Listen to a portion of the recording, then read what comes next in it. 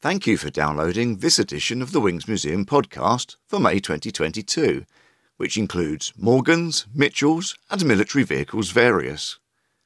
Things have been quite busy at the museum over the last few weeks, and visitors to the museum cannot fail to notice the addition of an aircraft's rear fuselage just outside the front door. A little more on that later, but first we hear from someone who's organised a visit to the museum for the Brighton Centre of the Morgan Sports Car Club.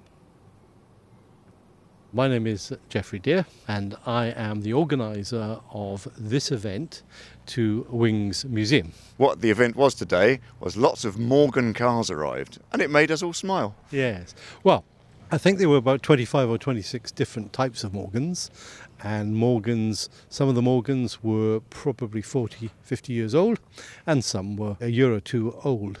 So you had a huge variation in the types of Morgans that were built, and Morgans were built of wood since the Second World War, because of course steel was very difficult to get hold of.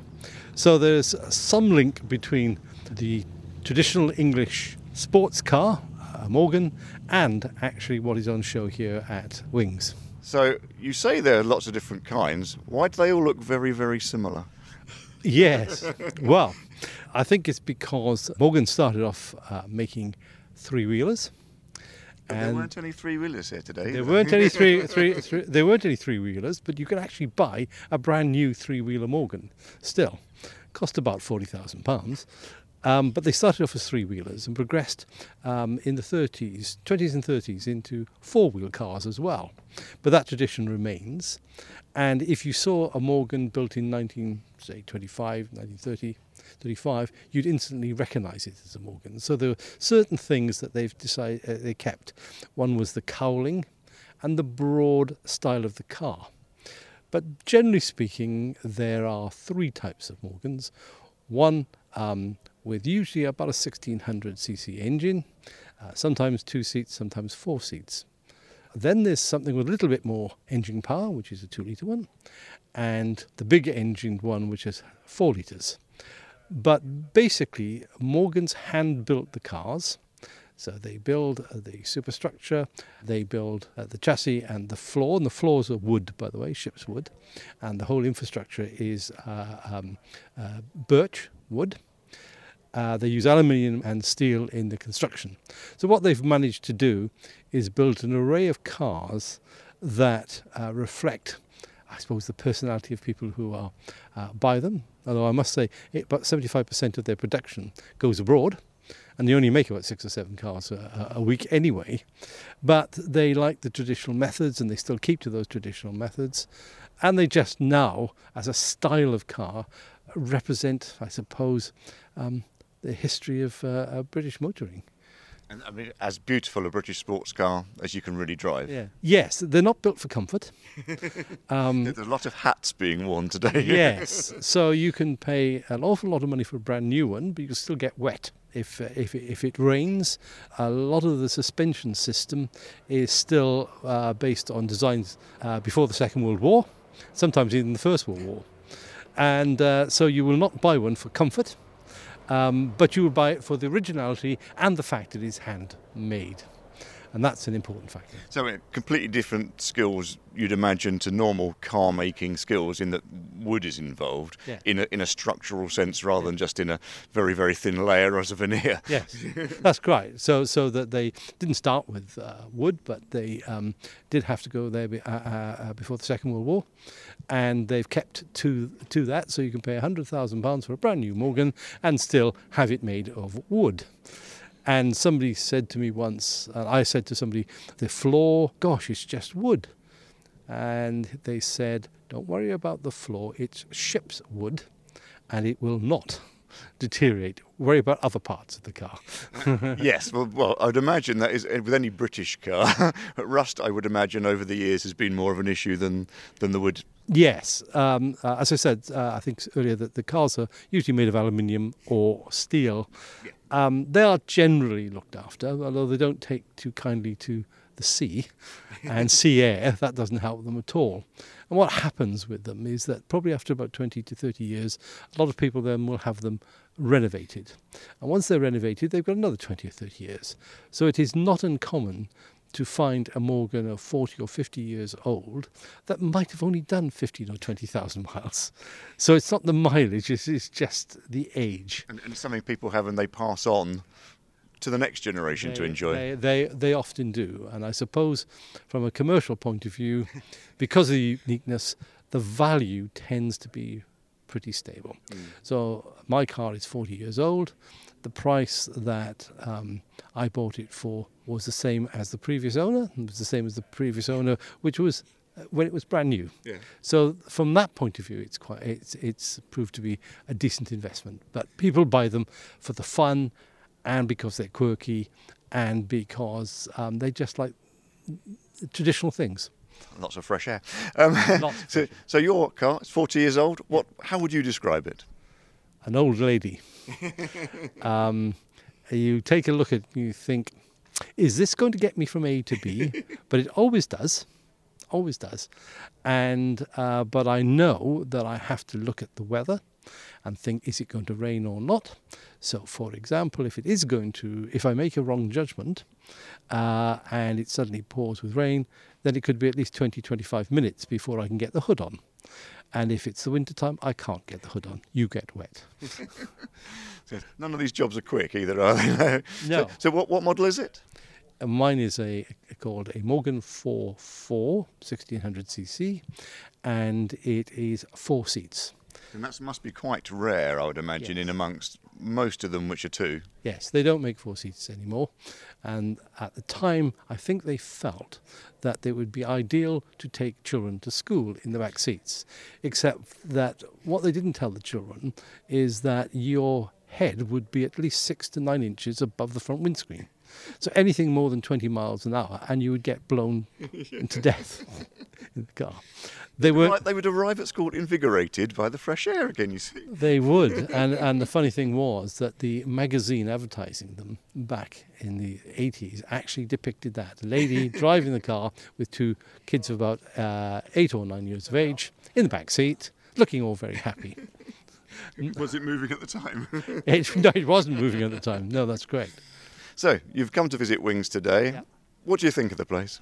I think it's quite unique. I think it's one of these places that a lot of people would see the signs and say, Wings, what does that mean? And then I must go and visit, but possibly don't. So coming in an organised group encourages people to look. And I think it's a different museum because it also tries to put the human picture together with the parts of these aircraft. And that makes the stories very poignant.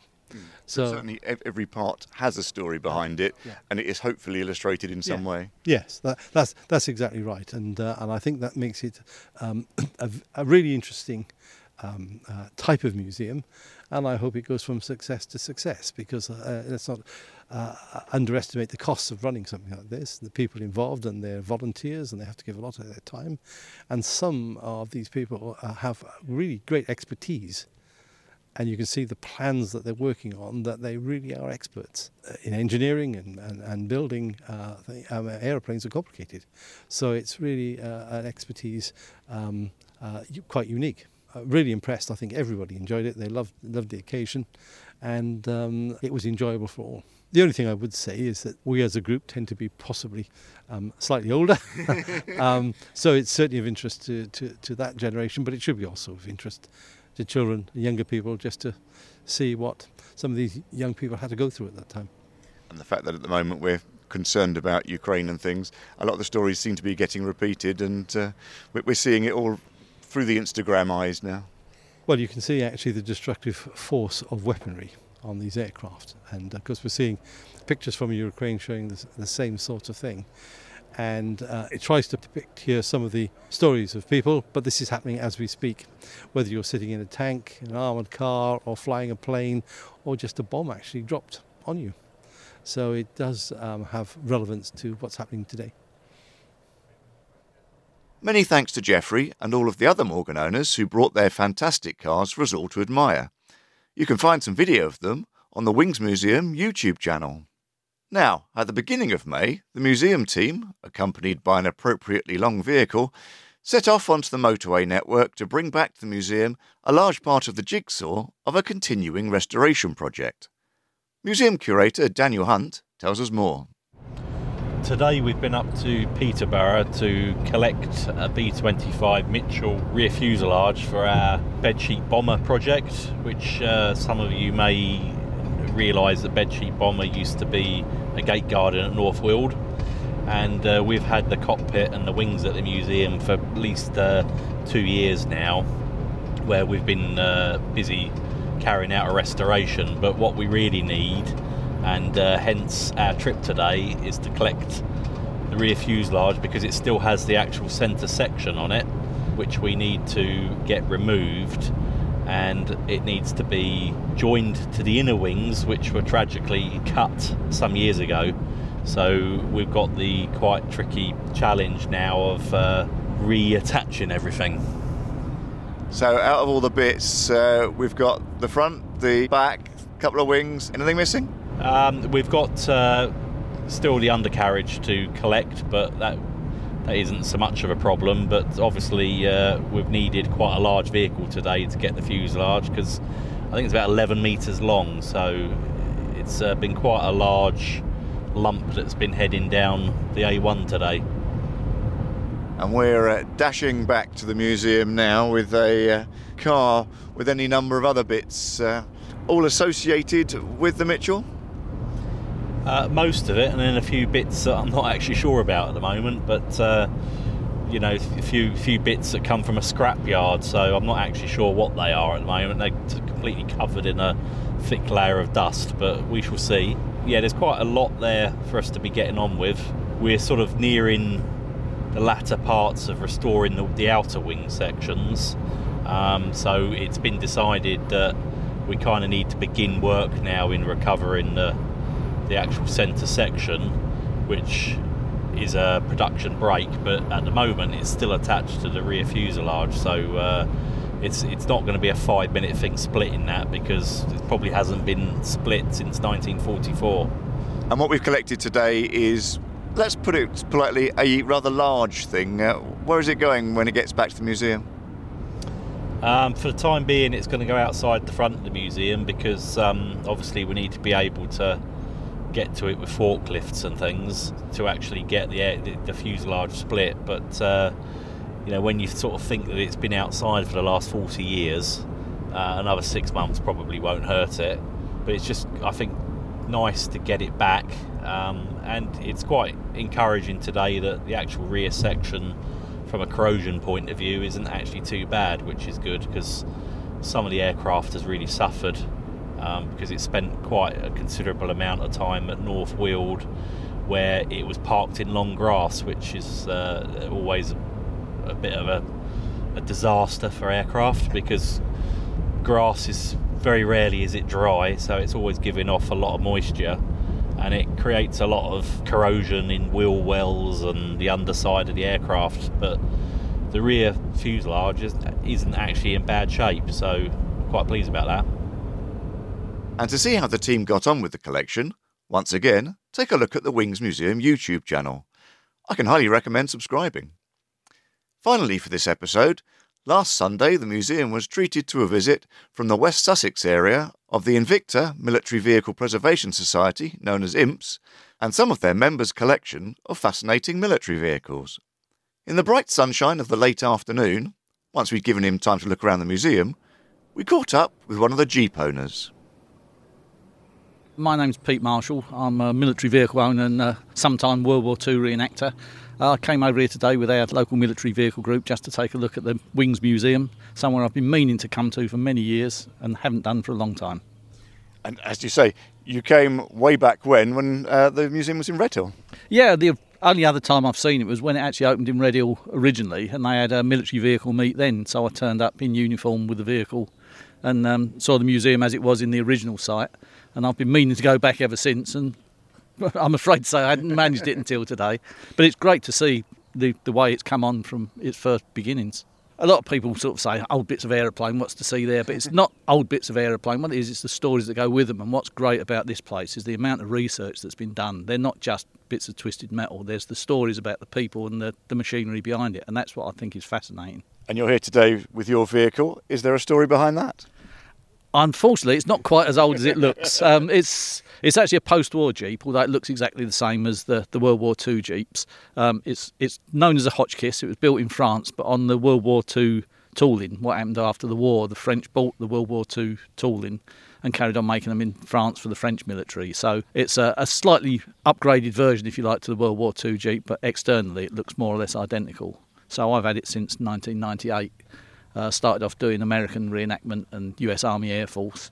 I then got roped in with the celebrations in 2000 for the Battle of Britain. I started doing RF reenactment. So I've now got 2 different bonnets, or hoods if you prefer, for the Jeep, and it can come out in either RAF or US Air Force guise. So why does this interest you, do you think?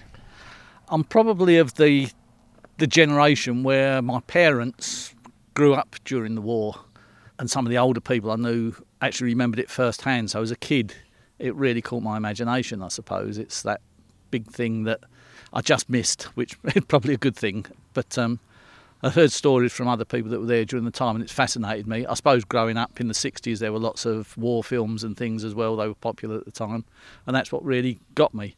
I went on to become a bit of an aviation enthusiast, so it's more the aviation side of World War II that holds more of an interest for me. It's just grown from there, I suppose, really. And you're also mentioning that you give talks about radar. Yeah, on occasions. One of the reenactment groups I work with have got a reproduction of the ops room at Uxbridge, in effect. We tend to do it more as a sector control room and give talks from a tent rather than an underground bunker. But what we try and do is give the public an idea of how the Dowding system of command and control works. So incorporating radar, the Royal Observer Corps, the command and control system, and all the infrastructure that was associated with it. And that is actually quite a complex structure, isn't it? It's reasonably complex, not as complex as you might think actually when you get down to it. But yeah, it is quite good for people to see. They see on the films the blocks moving on the table and stuff. It's nice for them to know what it actually means. So, how much detail do you go into from a technical perspective? Not too much, because to be honest, the poor public would glaze over. I'll probably talk to them for about 20 minutes or so. You have to gauge your audience. I mean, that some people are interested, some aren't. But it's quite gratifying to know that when you get rid of one crowd, the people at the back come forward and ask questions because they missed the beginning of the talk and want to hear it all. So yeah, it's possibly a little bit simplified, but it gives them the bare bones of how it works. And it means if they watch something on the TV, they actually know what's going on then, instead of just seeing blocks marking or moving on the table. And probably pick holes in the detail in the film. Yeah, quite possibly, yeah. So, people who come to these talks, have you sort of suddenly found someone who's, son or daughter of someone who was involved, and, suddenly you're actually giving them insight that their parents never did? Yeah, certainly, yeah. I mean, not just with the RAF side of it. We did a talk for some World War II veterans at Duxford some years ago when I took the Jeep in US Air Force markings. We all went up in uniform. Basically, we provided a B-17 crew all in uniform for the veterans that came back. And at one point I was talking to a guy who said to me he's learnt more about the war from his father that day than he'd learnt in the 30 years preceding, because his dad never spoke about it. But once he got to Duxford, they had people in the uniforms and the aircraft there, and that he opened up a bit about his memories. And it's really gratifying to know that you can pass that on even within a family. Yeah, and triggering those memories that perhaps immediately post-war people sort of did suppress, didn't they? I suppose that's right, yeah. Like I say, I'm lucky enough not to have lived through combat operations, but yeah, I suppose a lot of people did just want to forget it initially. But it's such a big part of their lives, I don't think you can ever completely forget it, and it must be nice to be able to share it to some degree with people later on in life. To keep up with what is happening at the Wings Museum, you can find us on Facebook, Instagram, Twitter, and, as I might have mentioned before, YouTube. You might not be surprised to know that you can find something from last year's visit from IMPS on the YouTube channel. You can also, of course, find much more on the museum website, wingsmuseum.co.uk.